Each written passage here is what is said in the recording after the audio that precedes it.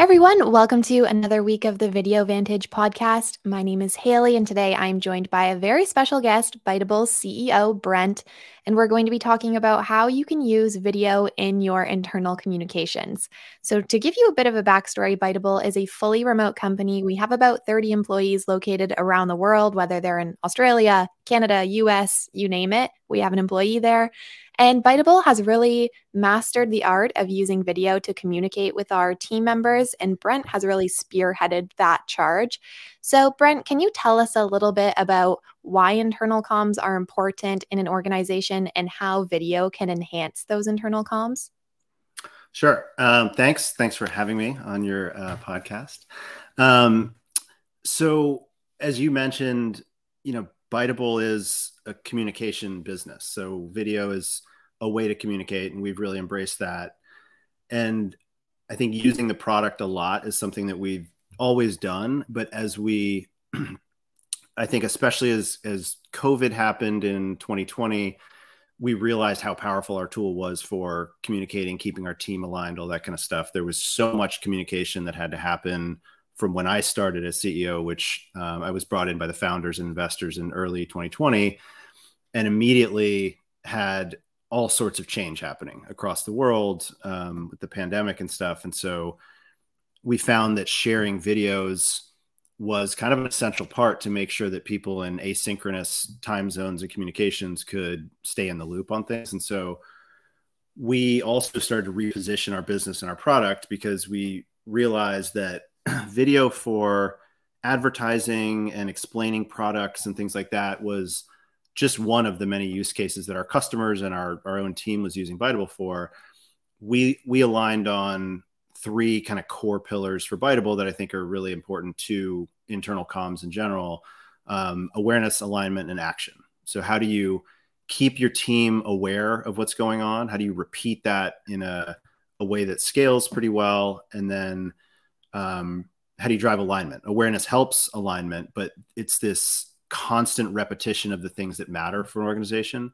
And then action. If you need people to take action, to RSVP for an event, to understand what's going on so that they can do their job more effectively. Those are, I think, all areas where video plays an important role. It's not the only thing that matters. There's a lot of things that's written communication, live sessions and things like that. But video became a way for our team, and I think for a lot of teams, to realize if you're going to meet your team members where they are and in different formats that are going to resonate with them, video is probably the most powerful way because you have visuals, you can incorporate text, images, you can upload videos and other assets, you can make things exciting. And then you've also got this important kind of leave behind. So if someone misses a meeting because they're out on vacation, it's a great way to have a library of content that you used before and a set of templates to do kind of the next update and stuff like that.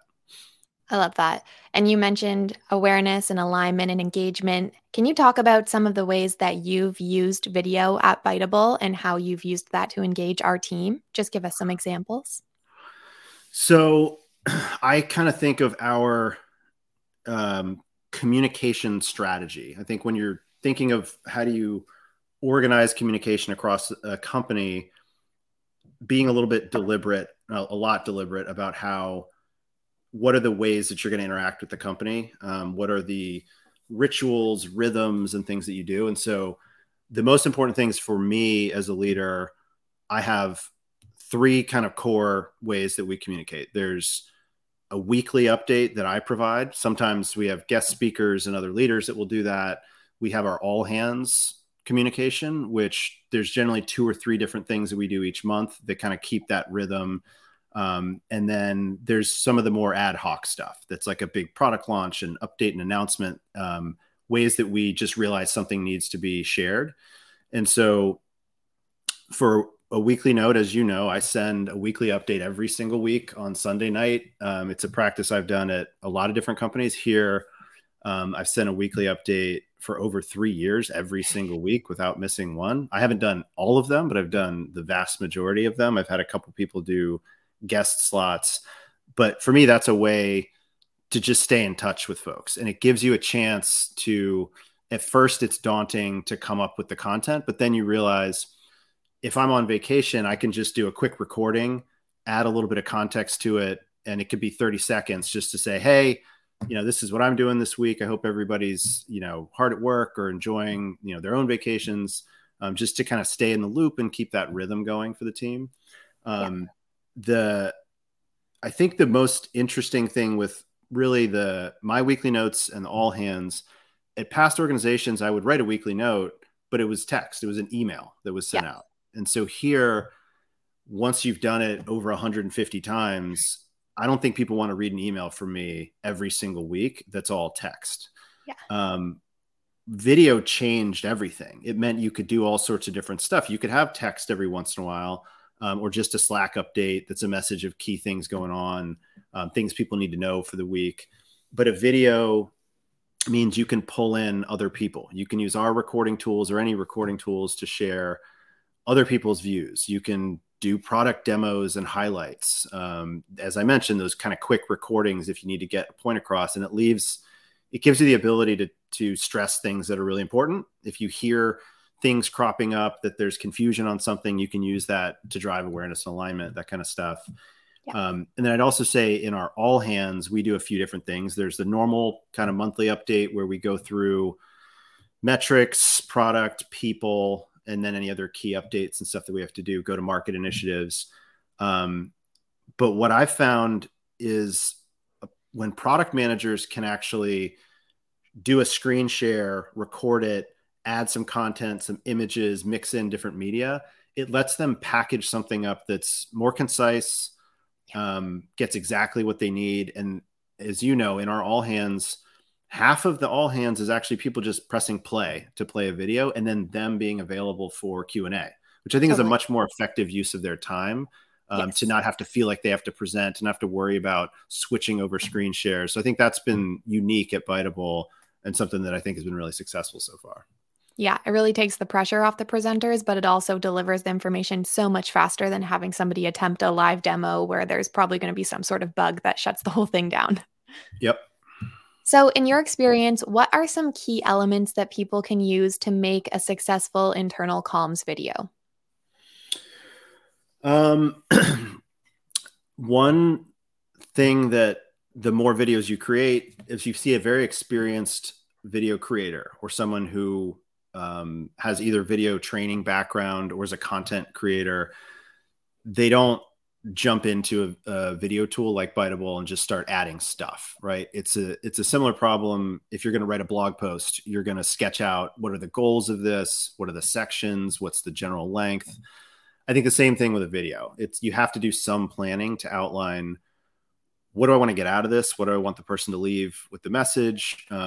Draft an outline, think through a script first, and then start, figuring out how to accomplish that.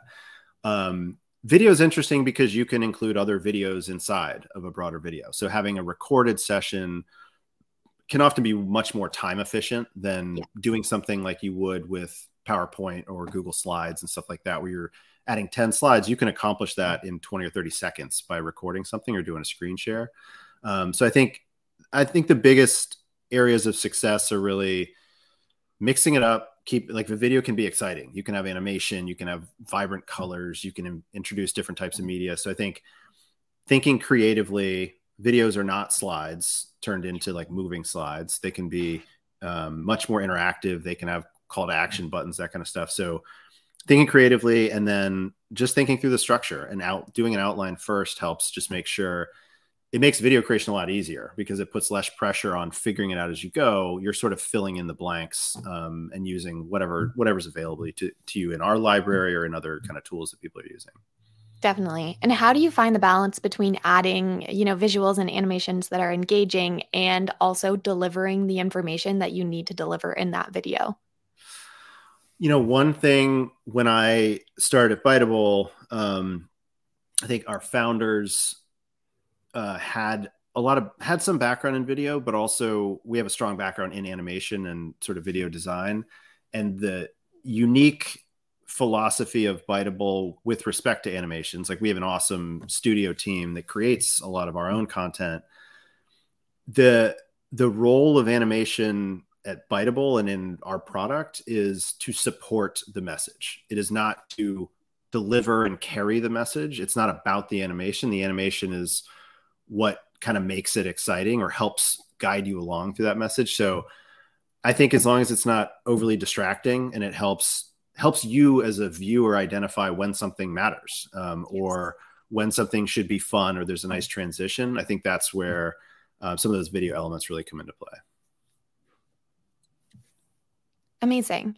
And as we close things off here, what's some advice that you would give to another team leader or somebody that's communicating? How would you tell them to improve their internal comms, or just general advice when it comes to making videos?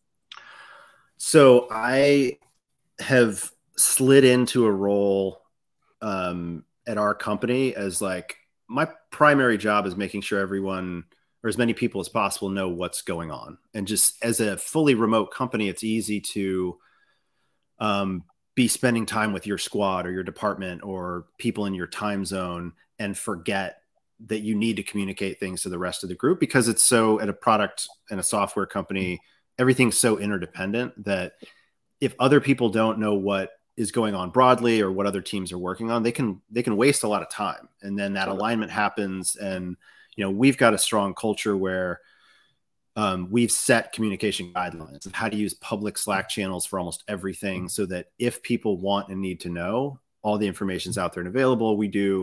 I think we do a pretty good job with weekly updates and making sure people talk about what they're working on, showing what they're working on, showing what's coming up, just so that other people can ask questions if there's something that maybe they need that's dependent on that. And so I'd say like the guidelines that I give a lot of our team, and when I see a message in a channel that maybe needs to go to a different channel, or maybe needs to be described in more detail, or there should be more visuals to help people really grasp it, that's where I try to kind of jump in and help people kind of push more, where they may not want to bother people, but no one thinks of information sharing as bothering them to do kind of their roles. And so the sort of tips and best practices that are learned through mostly mistakes made in the past, and still obviously evolving, are if something matters, you have to say it. A rule of thumb is like 3 times in 3 different ways. So if you're going to say it, you need to say it over and over again. Maybe you need to say it in an all hands, a broadcast Slack message, maybe an email.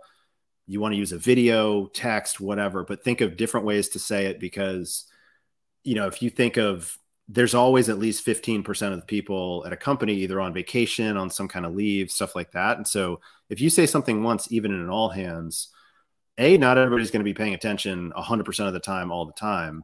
Not everybody's there. So thinking through, if I'm going to share something that matters, I'm going to have to do it over and over again in a few different mediums to make sure it gets grasped. And then, back to that, like communication guidelines, it's easier at our company, at our size, to say, here's how we communicate. Here's how updates happen. And there becomes a rhythm and a routine. But I think setting that up and evolving it as products, businesses, and teams evolve to say, this is how we communicate. This is how we keep people aware and aligned of what's going on, and like tinkering with that and getting feedback from the team. Like, is it working? What are things we could do different or better? Amazing. That's fantastic advice. And that brings us perfectly to the end of our 15 minutes. So, Brent, thank you so much for joining me this week. It was really a pleasure. And thank you to everybody who tuned in. We'll see you next week. Awesome. Thanks for having me.